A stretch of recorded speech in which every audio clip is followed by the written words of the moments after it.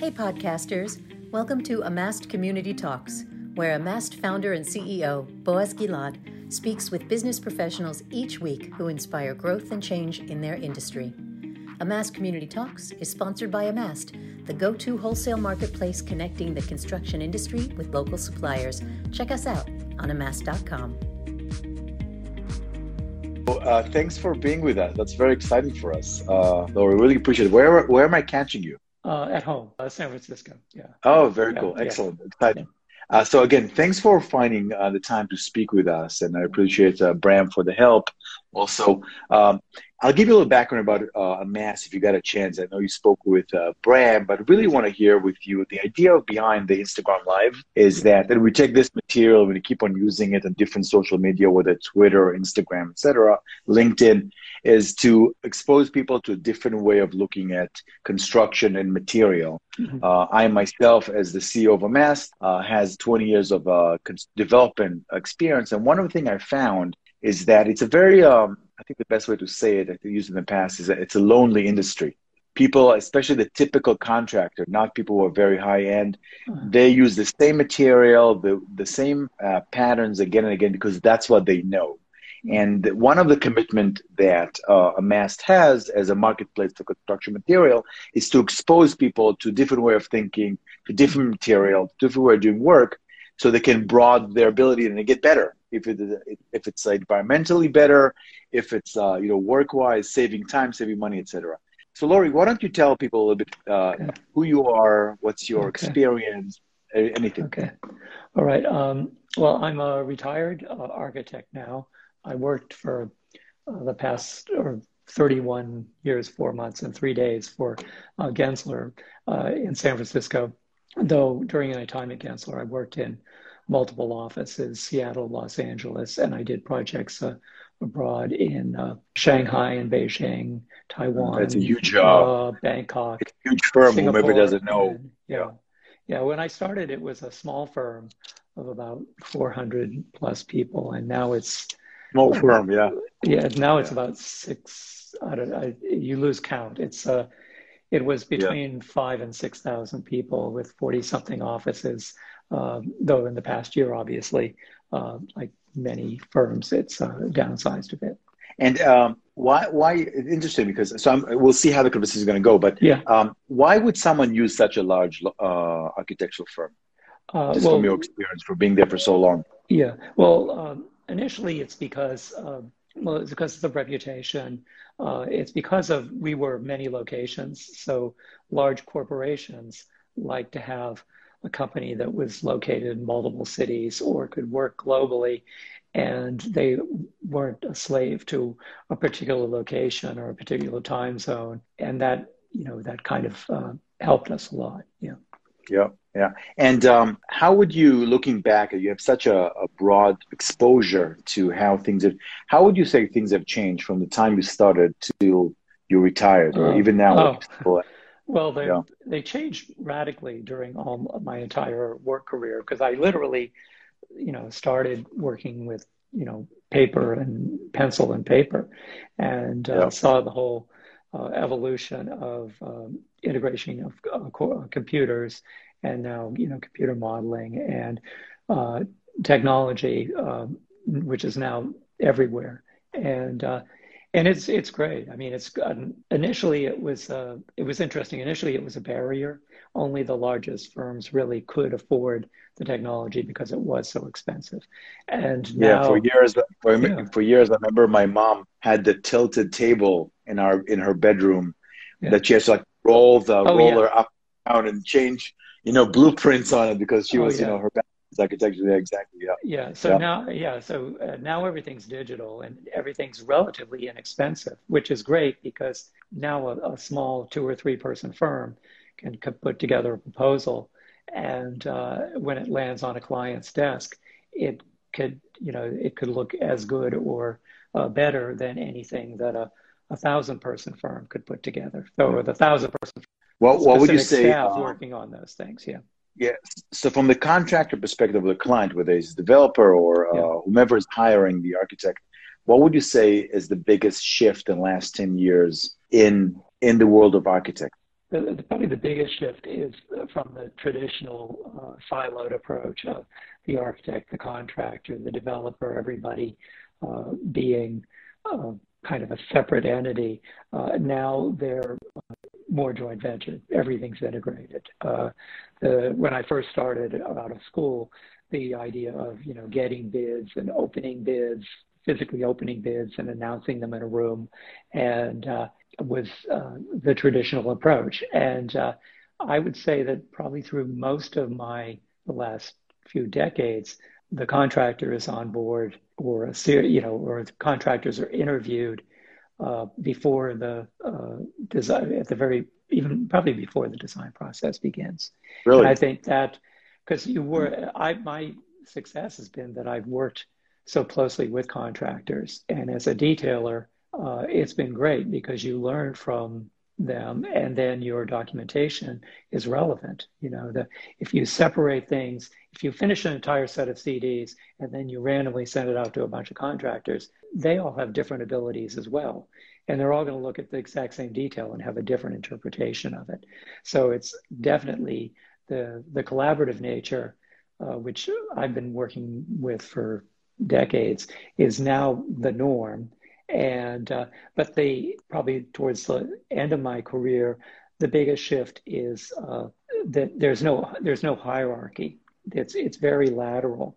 That the owner, the contractor, the developer, the architect, the designer, all the consultants tend to work more laterally than hierarchically, which makes for a much better product. It's interesting because I think the major reason why I started Amast, and we're trying to bring transparency and more integrity to an industry that, from my experience as a residential developer in New York City, has very little of that, very little transparency, very little integrity, and still in the small scale buildings and up to, I would say, 60, 80 unit non-union jobs, you buy from the same contractor, the same lumber yards, or the same plumbing supply if you're a plumber. You don't get opportunity to expose yourself to new material and new opportunities from buying who's giving you better service or better price, etc. So it's actually interesting that you're saying that as time progressed and technology was brought to the space, there was more integration, there was more of a kind of democratic experience in the process and partnership. So I hope it's trickled down, because in the material world, we're new, and many people I speak with, and I say, hey, join Amast, and you can expose yourself to other opportunities to buy material and then try different things. They like the idea, but they're not there mentally yet. They don't understand that the world is going that direction. Well, I could say that a lot of architects and designers throughout their career, it's basically built on often a palette of materials that they have used and they're most familiar with. And you can look at many, named designers, and you can sometimes recognize them by just looking at the building, or the interior material. And the advantage to that is that you can spend years developing those details, and you can modify the detail to meet the installation. The challenge with new materials is that they're unproven. And part of a reputation is the quality of your design, and often the quality of how it holds up. So when there's this fabulous new material, you really want to use it, but you have to convince the client and the contractor that it's unproven, and they're which is a big problem, right? Because then you're basically killing innovation. Right? Right. Yeah. So you have to have the advantage. Most of my career was in corporate interiors, so at least we were limited in our exposure. I mean, obviously you clad a building, and if material fails, then you've got millions of square feet of product that's exposed. But if you put up a finish and it's exposed to the sun, or it delaminates, worst case scenario is you've got a room or an area that needs to be reworked. And that's sometimes a risk that a client is willing to take. And I've worked mostly commercial, but residential, they're generally on the high end, of course. They're more acceptable of experimentation, and they generally aren't as budget conscious as commercial clients. Yeah, I think the higher end level because as a developer again, what ran many times the show is first of all the budget. Can I Yeah, afford selling those units later on to right. someone for the price going to cost me? But also, am I exposed to lawsuits if it's a condo building, etc. So if I find a new innovative system with the insulation, water Yeah, resistant issues, or heating, cooling, etc., and it's not going to work perfectly, I'm going to have to deal with many lawsuits from buyers, and sometimes hmm, it really kills the innovation. So that's kind of like a tug of war that is really out there right. that you have to Yeah. find a balance. Yeah, Yeah, yeah, yeah. I Go was ahead. going to say that the residential side is much more litigious than the commercial side because basically you build a building and when you walk away from it, as commercial side, you have the building owner and then you have all the people who sublet from it. But if you're doing a residential development and you're selling individual units, you're walking away and suddenly there's, 50 or 100 people and you're their target every time something goes wrong. So it's been it's probably been the biggest deterrent to innovation on a Yeah. residential side. Um, so you're saying that technology and mainly computers, if I understood you correctly, made the biggest shift in your career. I Um, think so, if you yeah. could jump 10 years from now, Uh, and kind of be a future exactly futuristic. Thanks. Oh, please. um, uh, There's a what do you reason think I is retired. Yeah. so that it's perfect because then you don't have Yeah. to worry about what you're going to say because it's Um, just a prediction, right? yeah, Um, sure. so what would you say is the next jump from a development, from a innovation perspective in the world of construction, in the world of development, real estate development? Yeah. From the development side, I think that the what I just noticed the other day when I was driving across town is the post-COVID reinterpretation of the commercial environment. Because Oh, now say for more the about that. That's well, fascinating. the last year is like downtown is a ghost town, and Yep. New uh, York is the same, and correct? it's like the biggest buildings are all virtually empty. I mean, there's very little people getting in and out of buildings. I mean, the logistics of just getting in and out of a building involving elevators during COVID Yeah. is a So do you logistic think that nightmare. this So I is think it's the going to be end? very different. You think it's the death of skyscrapers? Oh, no, no, no, no. They're there. They'll always be there. The way they're used, the way they're used is going to be different, I believe.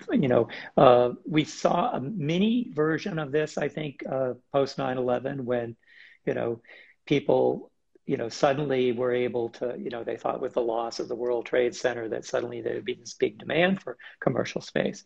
Well, within minutes, most of the buildings or the companies that had been in that center had co-located and they were up and running. And it took years for the commercial office building market, even in New York, to regenerate.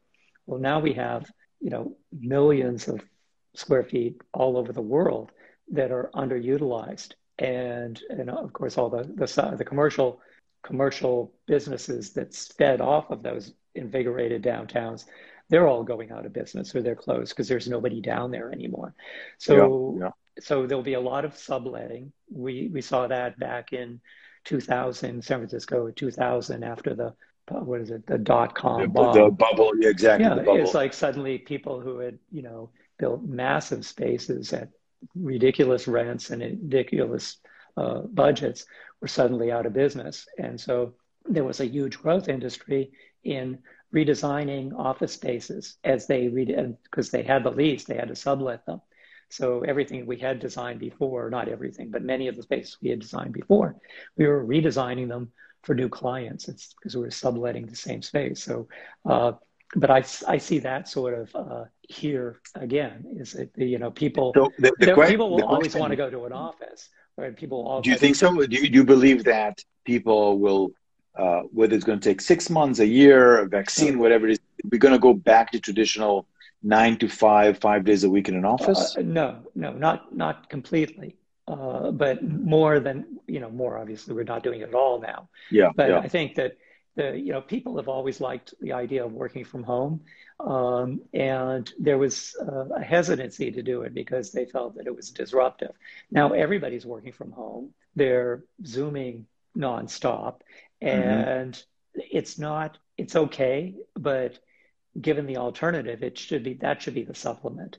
And because and the office space, just before COVID was changing radically. I mean, and again, because rents were going up, spaces were more limited. So workspace design was in analyzing how people worked and what was the best solution for it. And with it, it's like nobody has an assigned desk and nobody has an assigned phone. Everybody is mobile all the time. Well, that's why the shift to working at home actually went as well as it did, because people were already halfway there. But going back to the office, there's still no substitute for brainstorming in a room and getting all together and the firsthand contact. It's that's still it's the reason I stayed with a large firm for so long is that I never wanted to lock myself in a room and just design by myself. I've always felt that the best work always comes from collaboration. And so I think we'll move back to that. But these the question also they'll change use. Yeah, the question is also, will people can be able to afford the crazy rents you see in the big cities if my average employee shows up only 3 or 3.5 days a week? Because I think there'll be much more fluidity in the way you do your schedule. Right. So, so one of the reasons people go to work is because, yes, the brainstorming and everything, but a lot of it is to do, I think, with more of social pressure I have to show up. I have to show my boss that I showed up. I think it's going to be more effective through technology and Zoom. Not everybody, I think a lot of people were over that even before the COVID. Is that I was very regimented in my work hours, but I can't say that that's universal. Because I always came early, worked late, like most architects. But you're probably passionate about what you did, and you also were rigorous about what you did. But the average lower middle management, not always. When you look at a company that has 150,000 employees, not everybody has that commitment and that integrity you're talking about, right? So So the question will be, will they be able to afford that rent? And if not, how will buildings that are very expensive to maintain, to keep the land it will be interesting. I think the market will just have to adjust. I mean, it's like the rental market in San Francisco. There's a lot of talk about how the rents are going down, but they were overpriced, and the market always finds the right price. So the people who will suffer are the developers who developed a project with a target rent that they can't go below. It's like the profits will be less, but people will still rent. And so I think that the markets will always kind of work themselves out, but the rents will, because after 2000, the rents dropped significantly, and it took many, many years for them to get back up to those levels. And it's just a correction in that respect. But beyond just the financial rent part of it, it's the usage of the space, which I think is going to be really interesting, because people are going to have to rethink how you use the office, and I think that people are not going to need necessarily as much space as they had before. And so they might take less space, but eventually maybe some of the rents will go back up and down. Because in the Bay Area, it was all. When you say reuse, I just want to. So are you looking more at the kind of share space mentality, the WeWork of the world? You think that's a direction from a design perspective the world is going towards, more flexible spaces? Well, I think that those will be useful, but I think that the flexibility will still occur in traditional companies. But I don't. And for the startups, they'll probably go through the WeWork phase. But I think ultimately people like to have an office, and I don't think that offices will and ever a go cubicle, away. some privacy, exactly. What the working at home thing is going to do, and particularly because now it's so global, is it's going to open up new areas for development. Like obviously San Francisco, New York, the big cities, they may take a hit, but the second and third tier cities, which I thought back in like 2000 when everything was tech and it was going to be decentralized, and back then people couldn't find spaces in New York, so people would open a company in New York, but all of their, or in San Francisco, but all their staff was in Salt Lake City or was in Portland, Oregon. And I think that that's going to be, there maybe it's really great spaces in, you know, suburban old towns, like, you know, in the Northeast, mill towns that have these great buildings, but they never really made the transition from being a factory to being a trendy workspace. You know, it's you know, so like the Williamsburg effect, but it goes to Connecticut or to Vermont or outside of Boston. Yeah. So the next epidemic will be hipstery. Well, so yeah. Well, yeah. So you think that there's a possibility or probability that we are going to see less of a magnet to San Francisco, LA, New York, the big cities, and then Miami maybe, and then more of kind of the 30, 40 small urban experiences in middle, like Austin and other places like that? Yeah, well, I think that's quite possible. I don't think obviously the cities are not going to die, but I think they're not going to feel the pressure that they did before the pandemic. You know, the exodus, because, you know, people wanted to work a place, but they couldn't afford to live there. So now they don't, and actually you can see that, you know, corporations are relocating from because they realized that it's, you know, they came to the Bay Area because of the venture capital and because of the work staff was educated and very techy. But now people aren't tied to that as much anymore. To their geographic location. Yeah, their flexibility is much greater. And so once you can travel again and get out and hang out in a cafe, I used to joke half the cafes in my neighborhood were, before the pandemic, were basically every desk was an office. And Correct. And that was nice. You know, it's like, you know, the people who ran the cafes, they should have charged rent for those tables as opposed to just, you know, people buy a very expensive cup of coffee and sit there for 2 hours. You know, that's cheap rent. That's correct. Laurie, sorry. So one of the reasons I like Amass, the Instagram Live, is because we never know where the conversation is going to go. So it's great to speak about the urban thing. I know from what I read a little bit that you actually specialize in stairs, correct? Yep. Okay. And then you speak about elevators all the time. So, you know. I love stairs. And it's just a kind of, I've always been fascinated with them. And at Gensler, I kind of accidentally fell into a niche where a friend of mine had trouble with one and asked me to help, and it just snowballed. And then more people asked. What's the biggest challenge with stairs? What's the biggest challenge with stairs? Well, I don't see any of them as big challenges. I think they're fascinating, but they're intimidating to people because, you know, a lot of people, especially in corporate, it's like 90% of your work, probably more, is a single floor, and that's your spatial thing. And this is one of the few elements in any design that breaks through the envelope. And so you have to really think about, in terms of not just the design, it's the way that it's perceived experientially, and physically. To me, they're one of the more interesting and sculptural elements of any design. And I mostly dealt with monumental, which were the higher end, focus. Yeah. Did you get a chance to visit Goldman Sachs New York office, the new office they built, by any chance? No, I think they've been there for. Okay. But I probably, if I didn't see it, somebody probably sent me a photograph of it. Yeah, it is. I think it's one of the most beautiful stairs I've ever seen in my life. Yeah. Is it relatively new? It was actually. Yeah.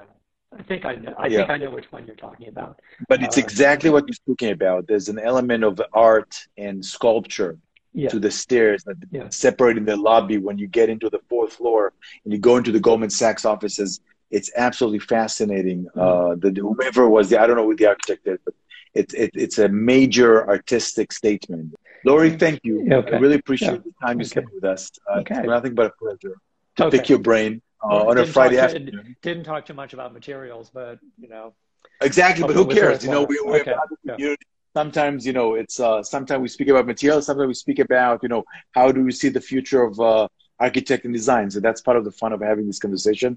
I really appreciate it. Thank you so much for your generous time. I'm looking forward to keeping in touch. Yeah. Okay. Thank you so much. Bye. Take care, everybody. Thank you so much.